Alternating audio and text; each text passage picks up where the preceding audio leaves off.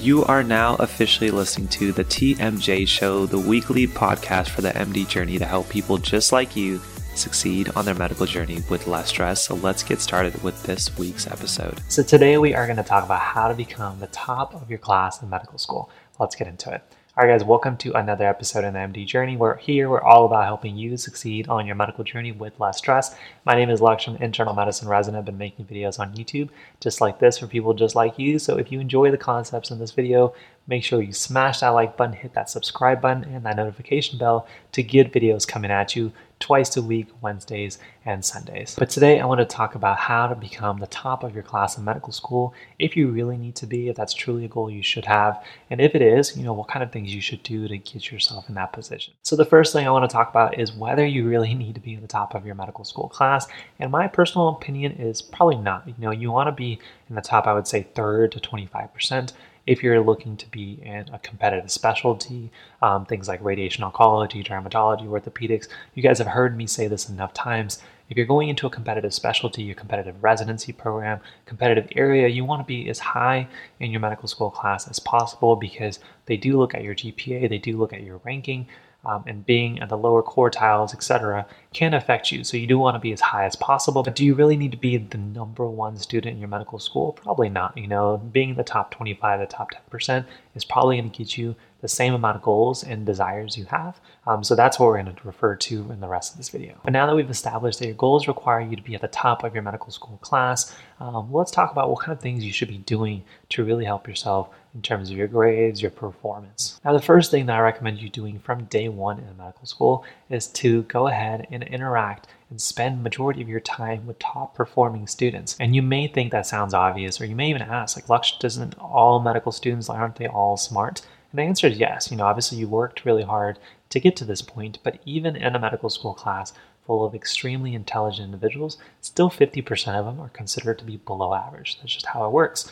And if you want to be in the top of your class, you want to make sure that individuals around you are in that top tier and they're doing things that have characteristics that help keep you driven, and they also motivate you to develop skills that you don't have. And a few of these skills that a lot of these top performing students have are, one, they're extremely efficient. They also tend to have an intrinsic source of motivation. External things like a difficult class or a tough grader, professor, don't really affect them as much. And internal things like their drive, their desire to learn really keep them going. So surrounding yourself around these individuals and the qualities that keep them top performing also kind of distill and diffuse into you to where you can go ahead and start imbibing those qualities and eventually becoming a top performing student yourself. Now, in addition to surrounding yourself with the right people, make sure you also understand what your courses specifically value. And this can be different from course to course or organ system to organ system. But essentially, when you're taking a test, ask yourself based off of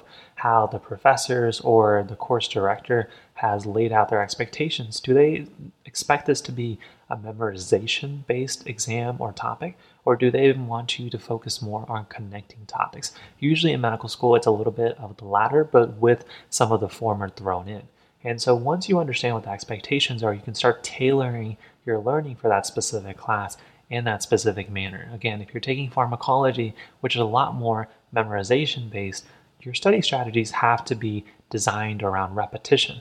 But instead, if you are focused on a class like nephrology, where there is a lot of memorization, but really it's about connecting the dots, understanding how physiology and electrolytes and all the different parts of a nephron kind of play together in causing pathology, it gets really complicated. So you really need to know how to connect one idea to the next one. That requires a completely different style of learning that you need to make sure that majority of your time is spent. And that's what top students do. They identify what is the goal of this class, what is the goal of the instructor, the professor for the specific lecture, or the whole course. And if you don't know, then they ask, is this going to be something that I should be expected to spend the majority of my time memorizing, or do you kind of value somebody connecting the dots? And you want to get specific here. But once you can get an idea either through your instructor telling you or taking the first quiz or practice quiz, you get an idea of what kind of information they value, and then you can tailor the rest of your setting to focus on those techniques and ideally do better on your quizzes, exams from there on. So surround yourself with the right people, make sure you understand the goals of your classes, and something else that I want to recommend is making sure you're interacting with your instructors, your course directors, by asking intelligent questions. I feel like the best and highest performing students are those who attain their education outside of the syllabus, outside of the PowerPoint, and outside of just the requirements of what's going to show up on the test. These are the people that you're impressed by because they just know something that seems natural to them, but for you, it feels like you have to memorize it, or you don't remember it anymore because it's a class that you took a while back. But those students who can just impress you with what seems like innate knowledge, these are the individuals who are curious, who are always asking questions, are always looking for other forms of learning outside of what medical school curriculum requires them.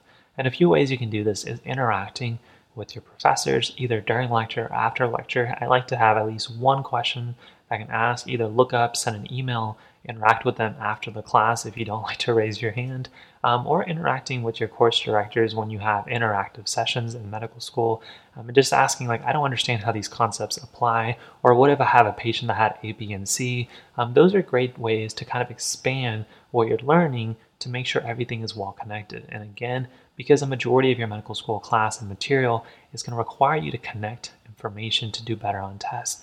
You can start thinking, what if this happened? What if a patient had this? How would I approach this? Those kind of questions force you to evaluate what your knowledge currently has, and then two, find the holes in them and use professionals like your professors, other physicians, other attendings to fill in those gaps. That's where you become smarter. That's where the knowledge really sticks. And this is something that top performing students do naturally. They're just inquisitive. They ask questions, and they try to do this ideally without being, abrasive or interruptive, and making sure that it's helping part of both their learning as well as the learning of their peers. Now, I do want to throw a warning here, because when you add these tips together, you can be a top performing student, or you can be a total gunner, where it is all about you, and trying to become better. But make sure that your goal is not getting in the way of other people's education, as well as just making you look kind of self-centered. So enjoy the experience, enjoy the education, without kind of getting in other people's ways as well. And the last bonus tip I want to leave you with is to become a top performing medical student, you do have to have an element of something people don't talk about enough,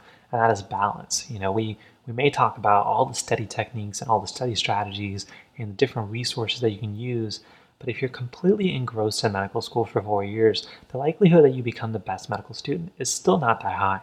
Because after a while, you may be spending thousands of hours more than I am on studying. That's an exaggeration. You may not be getting thousands of times smarter because you're likely losing information as quickly as you're gaining them. But instead, if you have the balance of acquiring information, doing something else that you love, and then going back to learning, your brain has, one, enough time to process information and focus on long-term retention, but two, your stress levels always remain low, because your goal isn't to become the top of your medical school class. It should just become the best medical student you can be, and ideally your potential should allow you to become in that top 25 to 10% that we've mentioned. So make sure that you include balance, and if you guys want to understand how to have more balance, manage some stress as well as productivity, I'll link down a playlist of all our favorite videos on those topics. So that, guys, is basically my recommendation on how to become a top performing student. Hopefully you've enjoyed it. Now, before we leave, if you do want more resources, kind of more of a blueprint to becoming a top performing student without losing a part of yourself, and I think that's important. I think one of the resources that you guys will love is to check out our MetaLead Academy, which basically includes all of our premium as well as mini courses that we've created on every different topic that you will need in medical school. So if you searched about it, you would basically have created or likely are in the process of creating a course or training or an ebook to help answer those questions and give you an A to Z blueprint. So that may be studying for step 1, studying in general, doing well on your rotations, as well as becoming more productive or managing your stress. And if you want to check out all the courses and products that we have in the MetaLead Academy, you can check out the link down below, or go ahead and check out it at the very end of the video. But hopefully you guys have enjoyed this video. Make sure, if you did, to smash that like button, hit that subscribe button and notification bell. Putting out videos again every Wednesday and every Sunday. So hopefully I'll catch you guys in the next episode. Thank you so much for joining me on my journey. I'll see you guys later on yours. Peace. All right, friends, thank you so much for listening to today's episode of the TMJ Show. If you like our show and want to know more, then definitely check out our website at themdjourney.com/podcast. And please consider to leave us a 5-star review on iTunes, Spotify, and Google Podcasts to help this podcast grow. But join us next week where we give you even more tips and advice on how to succeed on your medical journey with less stress. Hopefully, we've been a little help to you on your journey, and we'll see you guys in the next one. Take care, my friends.